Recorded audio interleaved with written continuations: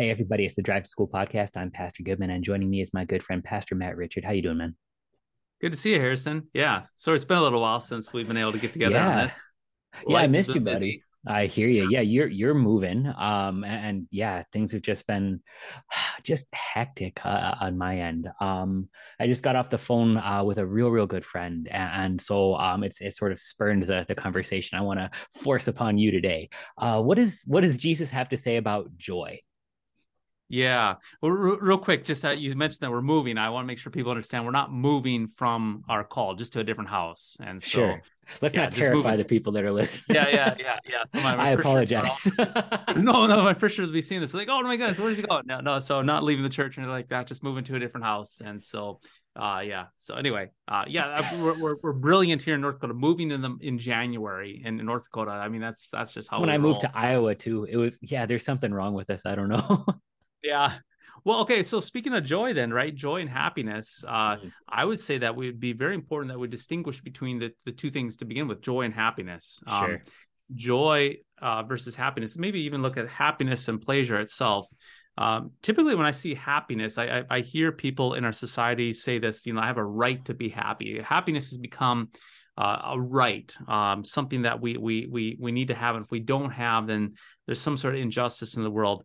And so as I think of happiness, I think it's something where, how do we say this? Maybe it's something where we try to reach out and grab and force, right? We try to force it upon ourselves, force or make it work. It'd be like, forcing a party and guilting and shaming people to come over, or doing something in order to just create happiness. Whereas I would say joy is something that is received. Joy is something that is given to you. Joy is something that happens, can even happen in the midst of sadness. So I was talking to our friend Pastor Brademeyer, and he told me something too that I learned. He said God doesn't give rights; He gives gifts, and that sort of fits into this. That if we think we have a right to happiness, well, then we have a right to whatever makes us happy. And some of those things, quite frankly, are sinful. Some of the things that make me real happy go very clearly against God's commandments. But if God gives gifts, well, then it's not simply something that I deserve, but it's something that He wants me to have, and that's actually an important distinction because if we just want to go based on the things I deserve, like you can lose your rights. You actually can. There are things that you can do to lose the right to freedom. If you murder somebody, you're going to prison. That's going to happen. You might even be put on the death penalty. But God wants you to have joy so much that He gives it to you. And if He gives it to you, well, then it's a good gift that can endure even the things that, well, like you said, aren't so happy. Yeah. Yeah. Well, I think happiness is fleeting, right? I mean, happiness is it's here one moment, then right, and it's gone. Mm-hmm. And which is the reason why I think people are always pursuing happiness with such vigorous pursuit of happiness. It's just to grab it and have, and then it seems like once you get happiness, right, you hold it, and then you have it for just a small second, then it vanishes, and then you spend the rest of your week chasing it down, trying to get it, and then you will destroy people left and right and step on people to get it.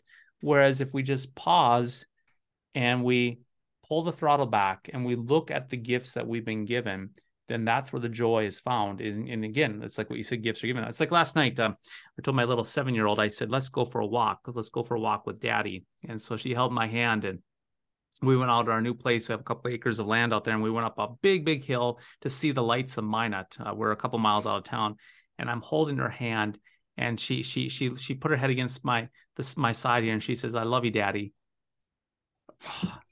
That joy, and I'm like, and it's just like, my goodness, I have my health, I have a family, I have a little girl that's 7 years old who loves her daddy, and then she voiced that love to me, love you, daddy, and it's just this little crackly voice, love you, daddy, on top of a hill when it's like 5 degrees out, and we're out for a hike, and it's like I couldn't have created that. That was a gift given to me. That was something the Lord bestowed upon me in my vocation as a father, and it was totally given to me as a gift. And I'm like, that's joy. It's not something that I made happen. It was something that happened to me.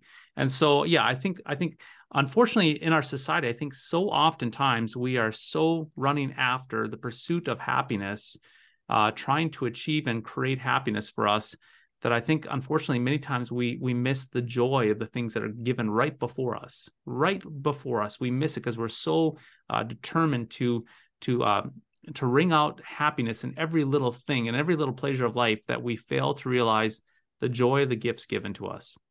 More and more, I think that's of the devil. That because he can't take away God's gifts, he can only make us sort of take our eyes off of them. And so our enemy doesn't want us to find joy in the church, and that's a place where all of a sudden it turns a gift into a burden. That's a place where we can do it too inside of our families, where we lose sight of joy. That I get to go home to my wife, to my kids, and like we can tell the stories of like the perfect little moment and the perfect little walk. But like there's also those stories where like it doesn't feel as joyous. Where like I get home from work and I'm already stressed out because I'm a sinner, and my family, they happen to be sinners too, and then pretty soon we're sinning against each other. And like there's also joy there.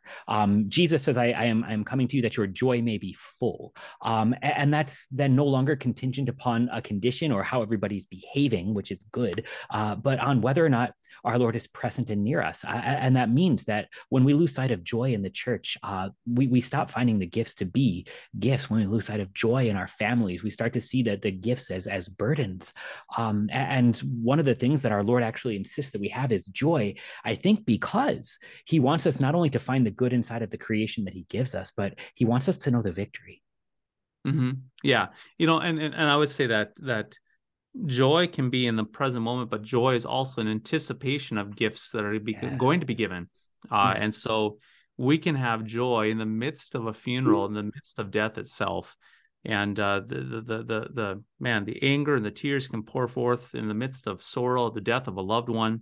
And in the midst of that, you have that glimmer of hope that in a twinkling of an eye, these mortal bodies will be raised from the tomb, and that will resurrect to life immortal in Christ's sight, never to cry again, never to have pain, never to have the fear of death. And so in the midst of that, we can have that glimmer of joy, anticipating the gifts that are going to be soon coming to us, that'll be soon given to us. And so we can have this anticipation of joy, of eternal joy, that is set before us. But yeah, I think it comes down to, it is quite sad too. And I totally hear what you're saying, that there are times where the gifts that we've been given, these beautiful gifts we've been given, become a burden and become overwhelmed. And the life has a way of doing that, grinding that out on the sinful world that we live in. And the devil has a way of taking these gifts and perverting them and making them into curses rather than gifts, right? And so that's a point where there's, number one, recognizing the devil's working on us, and number two, recognizing we don't deserve anything. And then when we don't deserve anything, we understand everything's been given to us, then there's a recorrection in our way of that we view this life, view these gifts rather than curses, but rather as gifts. Right. And so then the answer when we don't feel joy isn't to sort of find something that makes you happy, or even just sort of like try and look on the bright side and write down 5 positive things, but look for Jesus. Look for Jesus, because that is the source then that turns curses into blessings. Like this is actually the great reversal here, because we can say, like, who are we? We are the ones who are cursed by the sin of Adam. We are cursed with sin, and he turns us into not only blessings that would receive salvation, but even blessings to each other who live in Christian life and harmony together in the forgiveness of sins. When joy seems far off, that's a sign to double down on it. Look for Jesus there. Look in the Word, look in the sacraments, and hear the promises. Yeah, absolutely. Joy is in the gifts given. It's not something that is created by us. It's something that is bestowed upon us. And so, I think part of this too is in the midst of life, the grind of life has ground us down, seeing everything as a curse, overwhelmed. Typically, that's either a sign of the devil working on us, or we're just exhausted and tired. And that's part of it, where we would sing the offertory from Divine Service 73, create in me a clean heart, renew a right spirit within me. And I find that times where, just frankly, when I get bitter, I find when I get bitter in life, and I get my soul gets this bitterness, and it's this tension. Typically, that's a evidence that I'm the devil's working on me, or that sin has been getting the upper hand and twisting things, or I'm just flat out tired. And in those times, it's the time where the Lord needs to refresh one, and you pray, create in me a clean heart, renew a right spirit within me, so that I may see these gifts as gifts and see the joy in it, rather than ultimately, seeing them as a curse. Absolutely. Pastor Richard, thanks so much for joining us. Hey, it's good to see you, Harrison. Look forward to next time.